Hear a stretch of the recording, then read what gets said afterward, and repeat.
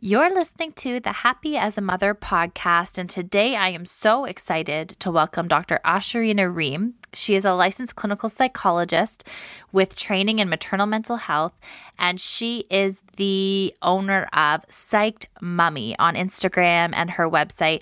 Today we are discussing mummy rage and anger. I don't know about you, but I have 3 kids, and I've had my fair share of angry moments where I just, need to walk away or I'm about to blow steam out of my ears. And we explore in this interview whether that is common, what is normal and abnormal in terms of the level of anger. We share a little bit about our personal experiences and stories postpartum, and also talk about some ways to manage and work through this mummy anger and mummy rage. So let's get to it.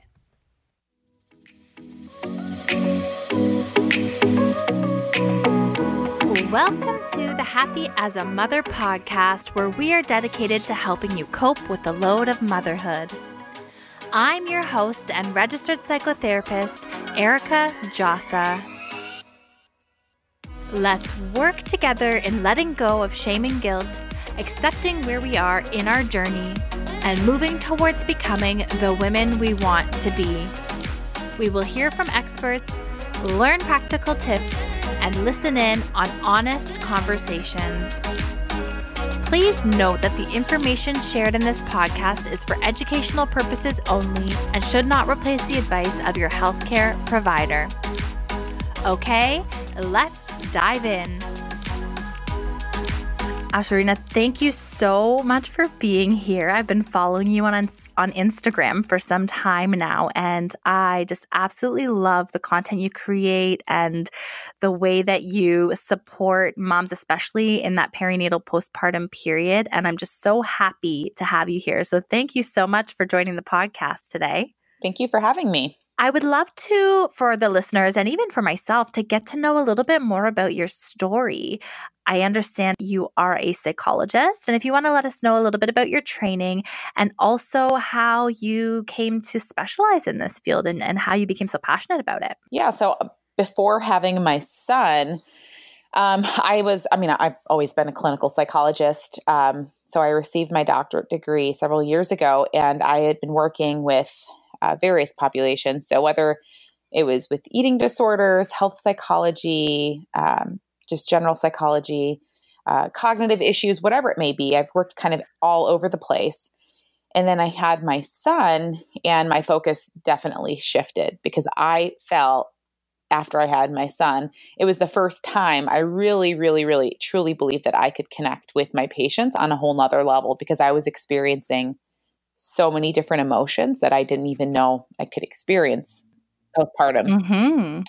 So that really shifted my focus. I became interested in exploring maternal mental health or, perinatal mood and anxiety disorders, whatever we want to call it. And I started exploring that a bit more and doing all the training I needed to do to get connected because I felt like now I had this real firsthand experience of, not only was I a psychologist and I knew how to help people, but I had this personal experience of, hey, this isn't what I expected it to be. And I feel like that needs to be talked about a bit more. Oh, I couldn't agree with you more. And I've had this this conversation with my supervising psychologist on many occasions because I've been working in the same practice for about 10 years, like a group private practice now. Yeah. I started there in my early to mid 20s, and I was like, I want to see all the parents and I want to see all the couples and all this stuff. And I was fresh out of school, right? Like totally zealous. And until you become a parent, until you become a mother, and you have the day in and day out responsibilities and you ride the waves of emotion and the exhaustion and the postpartum and all these other personal experiences, not that you don't have the training, but having the level of understanding being in it day in and day out. Like I went back and apologized to my supervisor after the fact and said, I know you told me I was a little zealous and you're right. There's no way I could have understood the day in and day out in those early years the way that I do now, right? Just a completely different perspective. It really is. I actually reflect quite a bit on the moms I used to see before I became a mom myself. And as much as I felt like I am a psychologist and I'm trained, I didn't have in my perspective, I didn't have the knowledge that I needed to really meet them where they were at. And I don't think I had the training. I mean, because I do believe that there is additional training that needs to happen in order to serve this population. And I feel like there's so many things I wish I could go back and change, and people that I could talk to and say, you know what, now I really understand. And I'm sorry if I gave you misinformation, or if I didn't guide you the way that you needed to be guided. And now it's like, now I'm on a mission to reach as many women and families as possible because of that experience I had. That I'm like, I need to reach out to everybody so that no one feels alone, that no one feels unheard, and they all, get that support that they need. Yeah, I feel that so deeply. Like, I really understand where you're like, you think back on those early days and you're like, oh, if I could have just said or done this differently with this family or whatever, right? It's the uncomfortable part of the learning process, but we all start somewhere, and it's such a hard, thing to wrestle with in our field, I feel like. Absolutely. Yeah. And I appreciate too having specialized training in this field. Like, I am just going through the PSI certificate, the maternal mental health certificate. And so few people in the mental health field that I work with even know that it's like a specialty, like a thing that you should have some really, specialized focused training in. So the recognition for it now, and people seeing the need for moms to be validated and heard and supported through this time, it's all been focused on baby. It's all been focused on baby's development and, when to introduce solids and baby sleep and baby care, and not focused on mom. And I'm so thankful that there's this wave of practitioners and specialists coming in to hold mom up and hold some space for her. Absolutely. No, I couldn't agree more. Yeah. So here today, I'm interested, and I see this topic float around a lot, and I've had lots of clients talk about it, is this idea of mommy rage, like just getting so frustrated and angry. And it seems abnormal. It's out of character. Weren't really kind of ragey or angry maybe before kids or before like the postpartum period or something. So I'd love to just have an open dialogue about this today. Kind of starting with, is mommy rage even a common thing? Is this something that you've heard much about? Yes. So rage. Well, I don't know that providers are talking about it. It's not like you go to see your OB. I mean, you might, but I don't know that many people are going to see their providers and, being warned or cautioned or even monitored or asked about rage. So postpartum rage it does occur. It's a symptom of something greater, whether it's postpartum depression or anxiety. A lot of moms will describe their experience as being more irritable. I mean, I think we expect that women are going to be depressed and they are going to be weepy and sad and isolated, but that might not be the case for everybody. They may be more agitated, more irritable, set off really easily, and that can be out of character for them. So it's scary. But I think another thing that's really important is that it can be very embarrassing and shameful. I mean, what mom wants to say, I've been snapping all the time and I'm yelling, or I am, I don't even know how to control or manage this anger, and I don't know where it's coming from. It's a very scary thing to talk about, and it can be very, like I said, very shameful. So we might not be sharing with our providers, with our support groups, with our family members or our partner, because it's something that, moms should be, right, tender and loving and responsive. And when you say, I'm flying off the handle and I don't know why, that kind of goes against everything that we think we should be. Absolutely. We're supposed to be the nurturer. We're supposed to be the one that's meeting all of our child's emotional needs. And how dare we raise our voice or get irritated sometimes, right? Right. Absolutely. I've been pretty open about, I had some postpartum with my third, and it's so strange because as a practitioner, I know all of the signs and symptoms. You would think that I would have all of the tools and skills, in which I know a lot of them. But like you said, this postpartum of mine manifested in really low energy, like could hardly get up and shower, and like an irritability that you wouldn't even believe. Like there was nothing wrong, but I just couldn't handle little things coming my way. And I let it ride for like a few days because I knew the signs and symptoms. And I was like, maybe I'm just tired. I'll get some rest. And I did some self-care things, and I just couldn't shake it. And I can see how that left untreated or with a lack of awareness about those being some of the symptoms of postpartum, how you can really get stuck in patterns and the shame can just compound on itself. And, you can end up in a pretty challenging spot. Right. The symptom, if a mom is presenting with that rage or irritability and it does go untreated, it can put her at risk for prolonged, postpartum anxiety or depression. That together with the other symptoms kind of exacerbate the experience. And like I said, it is fairly scary. There's a particular situation that comes to my mind of my own experience. I remember it like it was yesterday, probably because it was really off for myself. My son was really colicky and it made it very challenging to be a mom in those early days.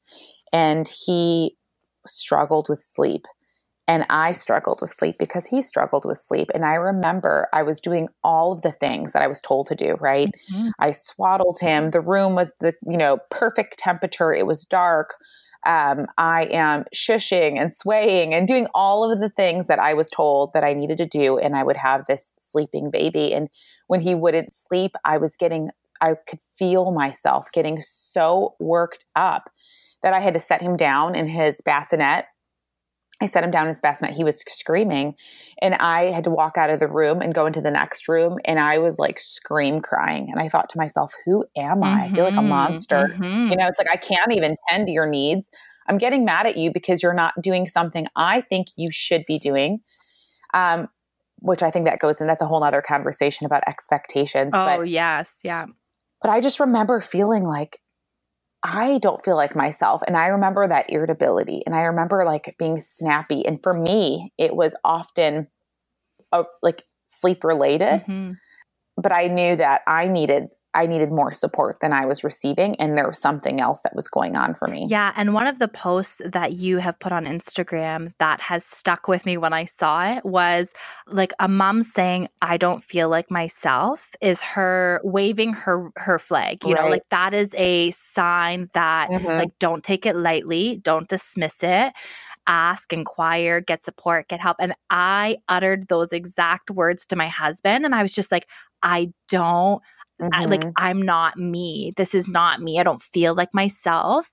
And we were both aware and we talked about it. And I think that's the one sort of advantage I had as a practitioner is just the awareness of the symptoms to be proactive when I started to feel that way. But just those words, I don't feel like myself. If you've uttered them, if you hear mommies, in your group say those words, start to ask them, if they need some support, look up some resources in your area or try to share just in a non-judgmental, compassionate way, right? Yes. And it's not even just other moms or spouses or partners or whatever it is.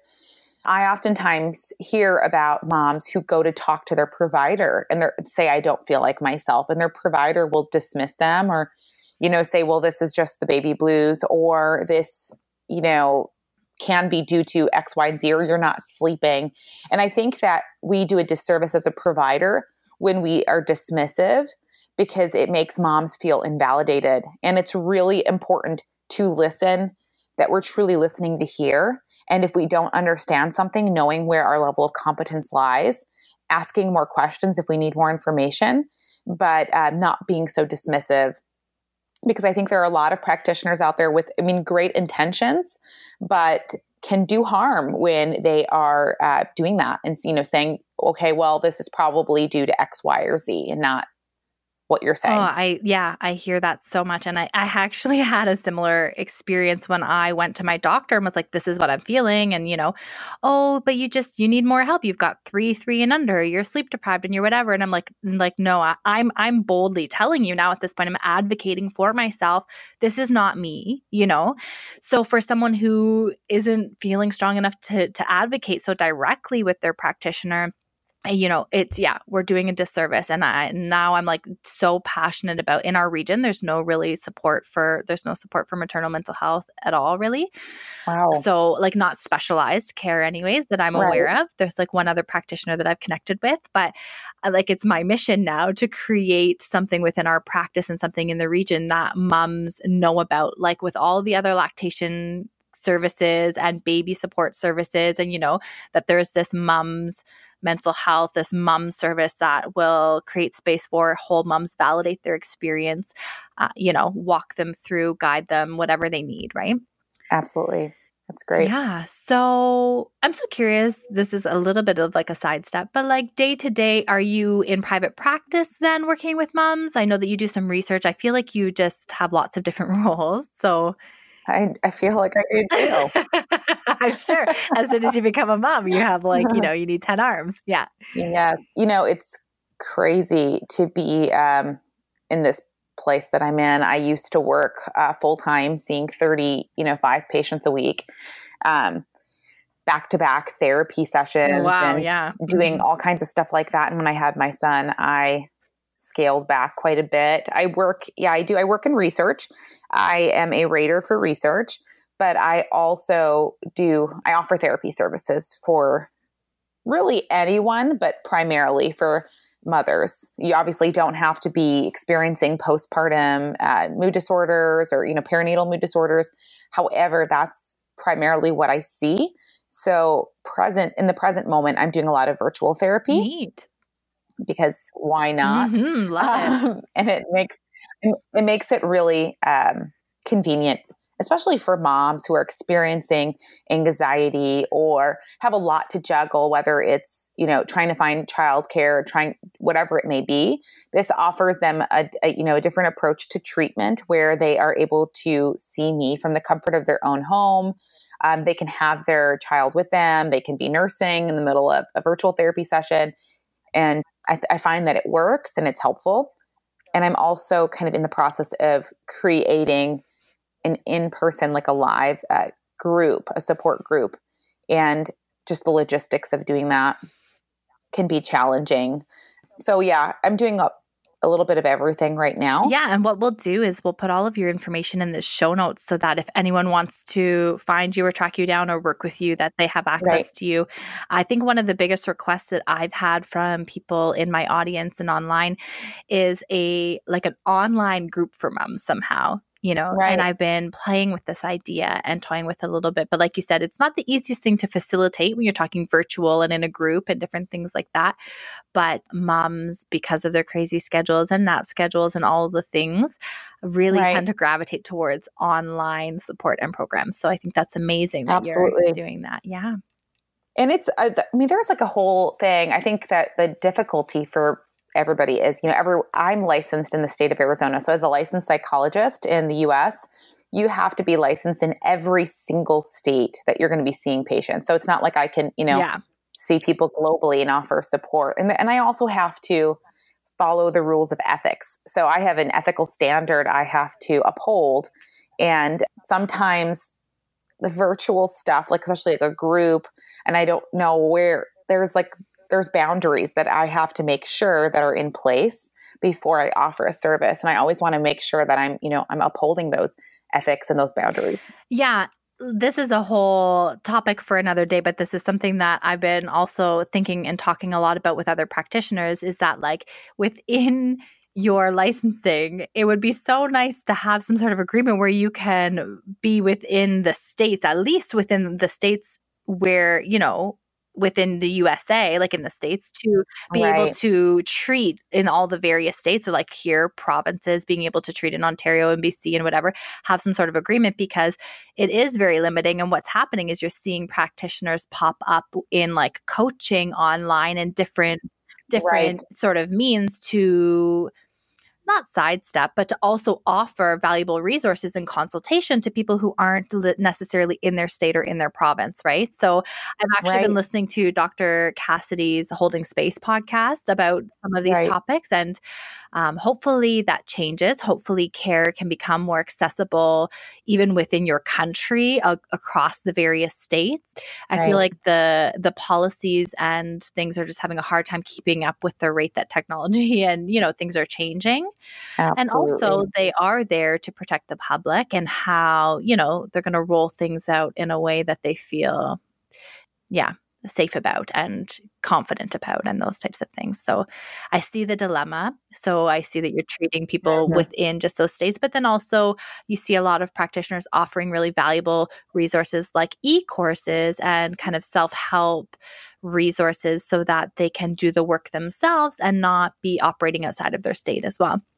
So Absolutely. yeah, lots of ways to add value other than one-on-one, but one-on-one, obviously, depending on your needs and where you're at, is the ultimate way to really get into the therapy process. So right. yeah. So, okay, when it comes to mommy rage, we talked about it's kind of more of a symptom possibly of postpartum or maybe lack of support, sleep deprivation, other things going on. Is it something that you would say is common? I mean, it depends on where we're talking about and what we're talking about. That's it's hard to say, what's common because from my experience, I don't know that there are statistics on the prevalence of rage, the symptom in particular. Rather than, you can go through, what is the incidence of postpartum anxiety or depression, and the research will demonstrate that. And postpartum.net or Postpartum Support International has that published. However, just the incidence of the rage, I don't know that has been published anywhere personally. I know that quite a few moms will report that. I mean, even if you go on social media and if you post something about it, you'll see how moms will chime in. And I think the difficulty about this and kind of quantifying this or whatever we want to say is that people don't know that is necessarily a symptom of a perinatal mood disorder. So when you talk about it, they'll say, I didn't even know that was a thing, but I do know that when I had my child, I felt really irritated and angry and I didn't know what was wrong with me. I thought I was going crazy. So it's really hard for a couple of things. Moms don't even know that it exists, and providers are not asking the appropriate questions to identify it. So it makes it really difficult to know that there's an issue if no one's talking about the issue. Right. And I don't know if it's a matter of whether it's common or not as much as how when you talk about it, it resonates with people, right? So it gets shared a lot. It gets talked about a lot. Those posts go somewhat viral or whatever, if you will, because it just gives words to somebody's experience, right? Absolutely. And it may not speak to like the prevalence, like you said, or how common it is, but it does speak to the fact that being open about it, especially as a practitioner, but as a mom to a mom, gives words to and helps people feel seen and recognized when we talk about these symptoms. Okay, so when we're talking about how we deal with mommy rage, what would be some kind of practical tips or things that we could work towards? I think of mostly anything. And when we're talking about symptoms, it's exploring that symptom. We can say like, okay, if you're, it would be simple to just say, if you're having sleep deprivation, just go sleep. But with something like this, when a mom is reporting being irritable or experiencing anger or rage or whatever it may be, that we're just scratching the surface with what's going on.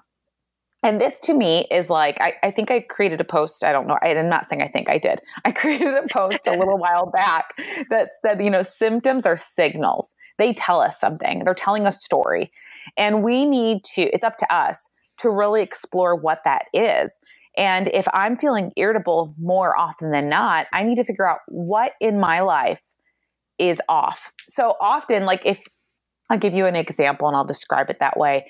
If it's like I am snapping at my husband every time he leaves a dish out or whatever it is, it's not about the dish, right? It's not about he didn't do something. There is an underlying feeling that I'm experiencing that maybe I am not communicating, or maybe I don't even have the awareness.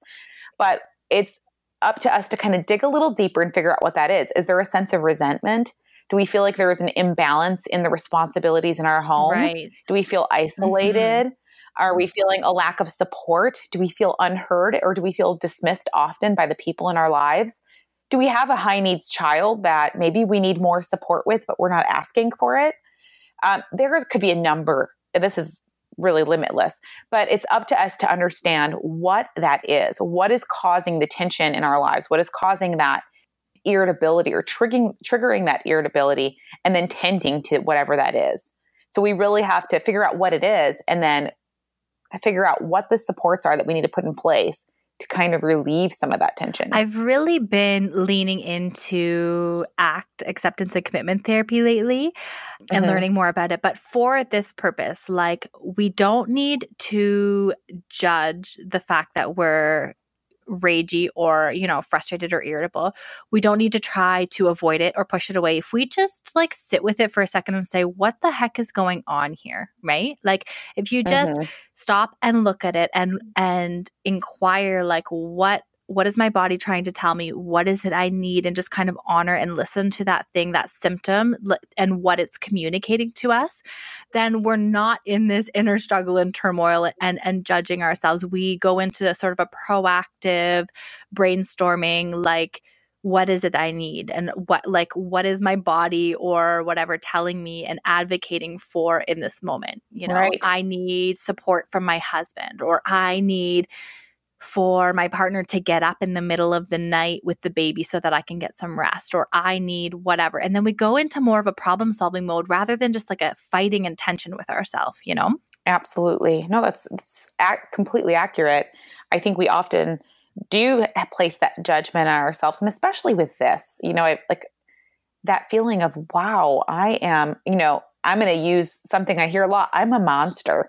I'm a monster for feeling this way. And no one's going to understand me. Or a lot of moms will say, I don't know why I'm experiencing this.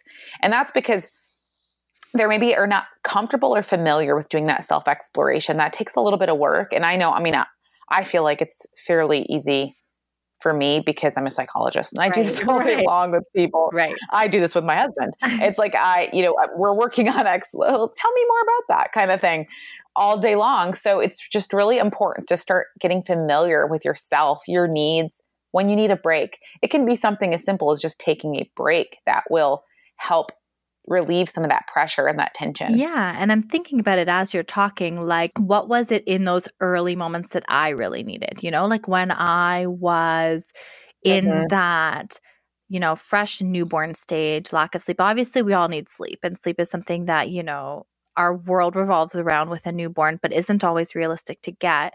And I had support and I had many things. And I think that for some people, if they are going through like a very serious postpartum depression or anxiety, many of their needs may even be met and they may still have these feelings as well, right? So I think there is problem solving and getting the support. And then there's also going to be, I don't know. Do you know what I'm saying? Like, yes. And what complicates things, and I think there's another level to this, is that if you're experiencing both postpartum depression and anxiety, there's a couple of levels to this. So when someone's depressed, oftentimes we tell them to get the supports they need, right? Become more active, take breaks, do all these things, but that requires relying on other people.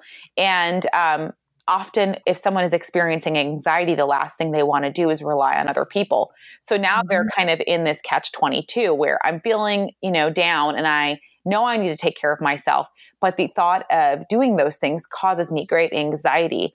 And I think it's going to be really important to seek the support you need, because obviously I can only provide so much education on, for example, Instagram, but it takes a real exploration that can be done with a professional to figure out what are some realistic things to do, but also exploring that a bit deeper, whether it's cognitively or it's mindfully with your body and realizing what is it that I need to do. It's not just, tasks like go out and get your nails done or something like that. It's going to be much deeper than that kind of approach to helping yourself relieve that pressure, that tension. I'm thinking back on my own experience, and I'm going to be honest with you. Every time this might sound crazy to some and very relatable to others, but every time I see a newborn, I don't like, oh, that's so cute. That's not my experience. And my husband and I are both in the same boat because it was so hard for us for a number of reasons. The needs of my son are a lot of grief. I think it was a very big transition for us. And it was like a very dark time. And I remember, I have memories of days just like in my brain, ingrained in my brain, and what they looked like. And I think part of that irritability or that transition that we don't talk enough about that causes that sense of overwhelm is the grief we experience. We were the most spontaneous people before having a child. Like, I mean, let's get up and go. One night at 10 p.m., I shared this long, long ago on my feed. 10 p.m., my husband looked at me and he goes, it was actually before we became married. And he looked at me and he goes, let's go to Vegas and let's get married. We packed up one bag, put it in, the car, jumped in the car and drove. Oh my goodness. We're in Arizona. We drove there. I'm going to, not to draw that assault. We didn't get married there. I wouldn't do it. I wouldn't commit to it, but we were just those people, we did whatever. And that was something we didn't prepare ourselves for. It's like we thought we had this expectation that we would have a child and we would just pick up and go like we were. And it wasn't like that.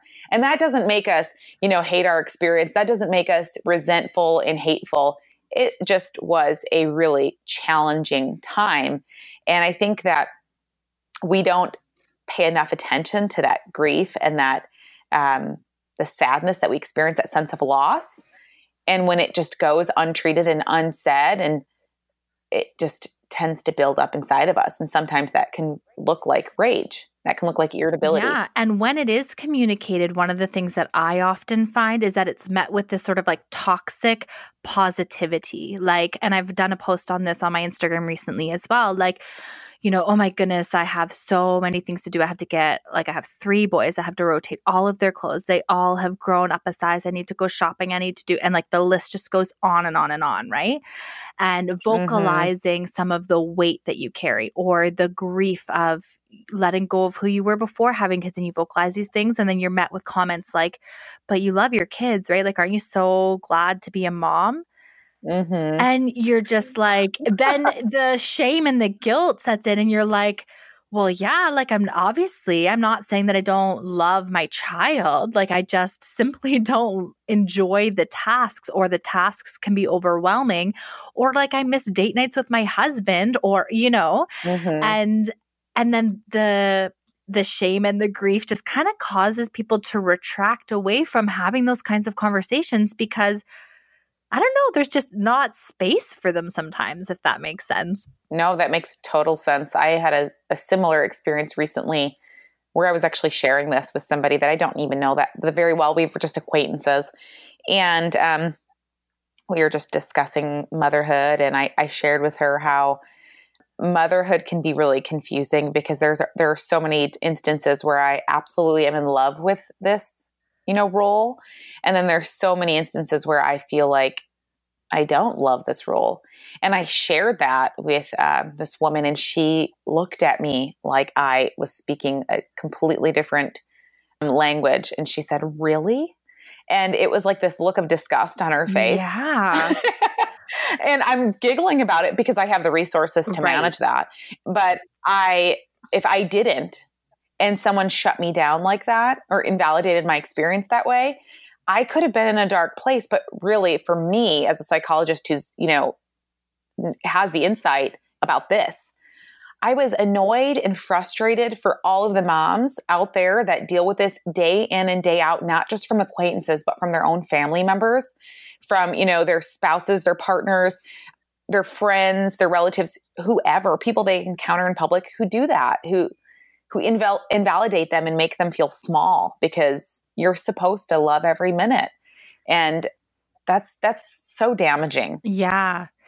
Yeah. I'm so happy that we're having this conversation and bringing it in as a part of this mommy rage or irritability, because if you have to constantly stifle those feelings, and not feel like you can share them, moms who take years off. I did 3 consecutive mat leaves out of my career, that I trained 7-8 years in school for, to raise colicky babies or have 3 babies back to back and just not be recognizable by the time it was over. Nothing about my life was the same. Very little about me and what I was doing day to day and my interests and all of those things was the same. And one of the things I talk about for this podcast is helping to go through this metamorphosis of motherhood because, yes, we birth a baby, but we as people go through a transformation like no other as moms. And that transformation and what's going to happen inside of you is rarely discussed. You go through all of these like Lamaze classes and breathing and how to bring baby into the world safely. And no one prepares you for the psychological roller coaster that you're about to go through in, birthing and becoming a mom. Oh my goodness, you're speaking to my soul, because I was just telling somebody I took a class before I had my son. I took this class at the hospital, and it was like preparing, it was like child, and it was like a whole series of classes. Well, one of them was teaching you how to bathe the baby. And it was like 12 steps. I'm not kidding. Oh my gosh. It was like 12 steps to bathing a baby with cotton balls and how you wipe them across their eyelids and all these things. But me, I was a first-time mom, and I was pregnant, never had a baby, never took care of a baby. So I was like thinking to myself, okay, this is valuable information. And then I walked out of there, had my son. I never used not one of those tools, not one. And all I thought was how silly it was for you to prepare me for all those things, when I wish somebody would have talked to me about how to take care of me, how to nurture myself, how to show myself grace, how to be okay. And it was so silly. We joke now about this because I feel like we've made it to the other side where things have changed, and, obviously life can get better. And my husband says now, he says, you know what they should do at the hospital for those classes? They should do like Navy SEAL training, where they just keep you up all night long. So funny. They could just keep you up all night long and then make you work the whole next day, like operate heavy machinery. And I'm like, that's very true. That's kind of what it's like, right? You just like tape your eyelids open and make you function the next day. Yes. Like, oh, so funny.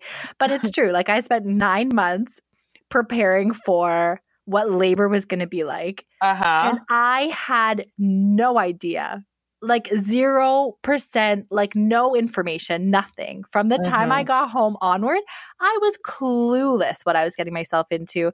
And like, there's nothing, and I know that nothing can truly like actually prepare you for motherhood. Right. Like, everybody says that, right?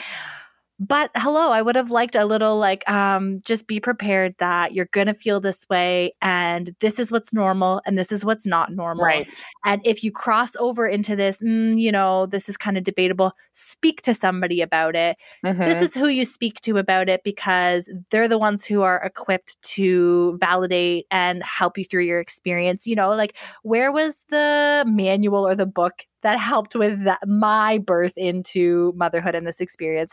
And that's really where my passion has come from. And obviously now I'm through the other side. My last baby is now just over 1. So I've got 3 under the age of 4. And I have, along with growing with them, just totally had to dig deep inward and go through this journey of self-discovery and healing and transformation and all the rest of it, but also coming out the other side with a huge passion to advocate for women and maternal mental health and women's wellness, because I just see the gaping hole or gap in our system that isn't there to support moms. Oh my goodness, yes. And there's so many levels to that. I even think about like just a simple follow-up with moms. Why are we waiting 6 weeks? And that's what we do in the US. I don't know what it's like in Canada, but 6 weeks to see a mom. And I think that's too long. And we're not following up. You go to your 6-week appointment. If you're doing good, it's like, I'll see you in a year. And we're following up. Obviously, the pediatrician appointments are very frequently, and we want to check on their development. But where is the follow-up for mothers? We do such a disservice because no one is talking about anything. No one's checking on mom. And it just gets lost in the system. And who is mom going to talk to? It's like, we don't even know. I mean, I'm a psychologist, and my pediatrician never talked to me about any of this stuff. I'm sorry, my OB never talked to me about any of this stuff. I didn't know. And right.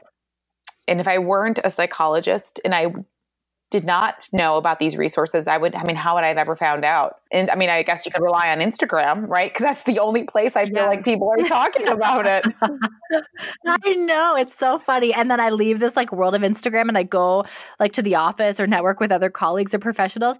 And like this isn't on anybody's radar, but there is this community building on Instagram, this really like authentic group of moms who are like hungry for this information and of practitioners who are kind of like stepping into this gap, right? And I know that Instagram isn't therapy, but what a valuable resource. And I've connected with so many, like including yourself and so many other amazing practitioners that I learn from and feel connected through this app. Like it's so funny. I know it. Instagram. I know. It's like So let's take a step back then. What I'm hearing is that mommy rage is complicated. There are many variables and levels to it. There are things like our own expectations and the myths of motherhood going into like this transition of motherhood.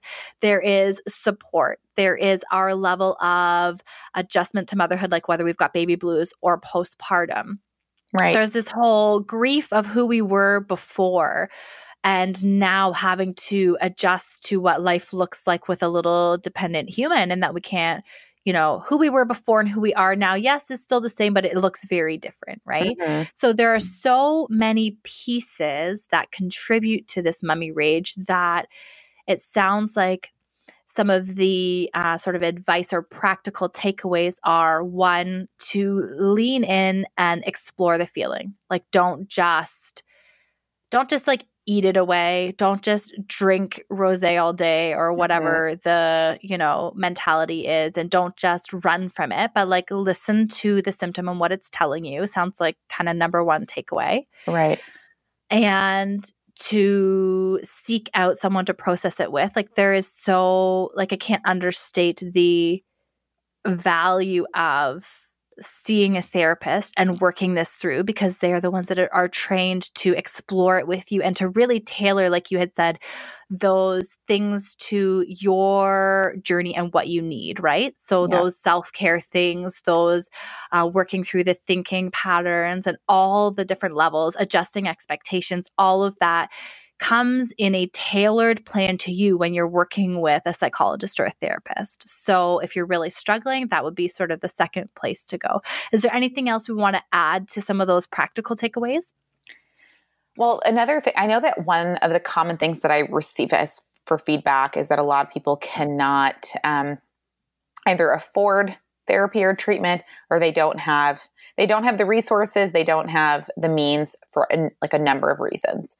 And I will add that I just want to I know that this might be kind of going a little off, but I want to be sure that this is discussed because it's important. So postpartum.net offers virtual support groups, and they offer on their site, you can have access to a number of free resources. So they'll list providers, whether it's in your area, that are offering free support groups, but they also offer virtual support groups. Another thing, because people will tell me, I can't afford any of the therapists individually that are listed on their site or whatever it may be. I always suggest looking into free resources, whether it's at a local hospital. They often have postpartum support groups, and that's a place to start. But if you look at your local universities or colleges, and I don't know if they do this in Canada, but in the US they do, my training university that I attended offers very low-cost therapy services. So if you're going to go to a school that offers a college of psychology or counseling or whatever it may be, they likely offer these resources at either a low or no cost. So you might want to look into some of those resources to get connected with therapy. And I think that can be very valuable and that can be very helpful in working through some of those experiences that people report. So that's something I wanted to bring up. That's really helpful. And postpartum.net also has a hotline that you can call. Right. And I know that in Canada and in the region where I am, there are several different crisis or counseling hotlines that you can call as well. So I think it's so valuable to share those resources, because regardless of where you are at in terms of your ability to get out of the house and receive resources, or financially, there is support in your region, right? Typically in your area. Absolutely. Whether it's, like you said, through the hospitals. We have city-run counseling centers that will do like a sliding scale based on income. We also have in the colleges and in universities those clinics that are run by students or PhD students, like you said, that are at affordable rates. So there are resources, and seek them out, Google them. And the hotline is always there for those crisis moments. If you're really, having an evening where baby is colic and you just not getting any sleep and you need to talk to somebody, there are crisis hotlines and things as well. So I will do my best to link as many of those resources as I can, definitely postpartum.net and a few others in the show notes to direct you guys to be able to at least find some resources in your area. And also to link to Dr. Ream and any other of her resources as well. So I'm just taking all of this in, and I am so grateful that you came to spend your time with us today. All of these things just touched my heart so deeply. I feel like we share such a similar passion and message when it comes to helping moms find the support that they need. And I just appreciate you being here. And I thank you so much for being transparent and for your expertise and for your passion and what it is, the advocating that you're doing for women. So thank you so much. Thank you so much for having me. As always, I'm so happy and grateful that I can share this space with you. Thank you so much for tuning in and listening. Quick question for you. Have you joined our Facebook community yet? If you head to facebook.com/groups/happyasmother, you can join our private community and connect with like-minded, supportive moms. If you're looking for any of the resources that were discussed in today's episode, you can head on over to our show notes. All the links to the resources and all the contact information for our amazing guest will be there. Make sure to subscribe to the show so you don't miss a single episode. And if you can't wait until the next episode to connect with me, I'll be hanging out over on Instagram at _happyasmother. I'll see you right back here for the next episode.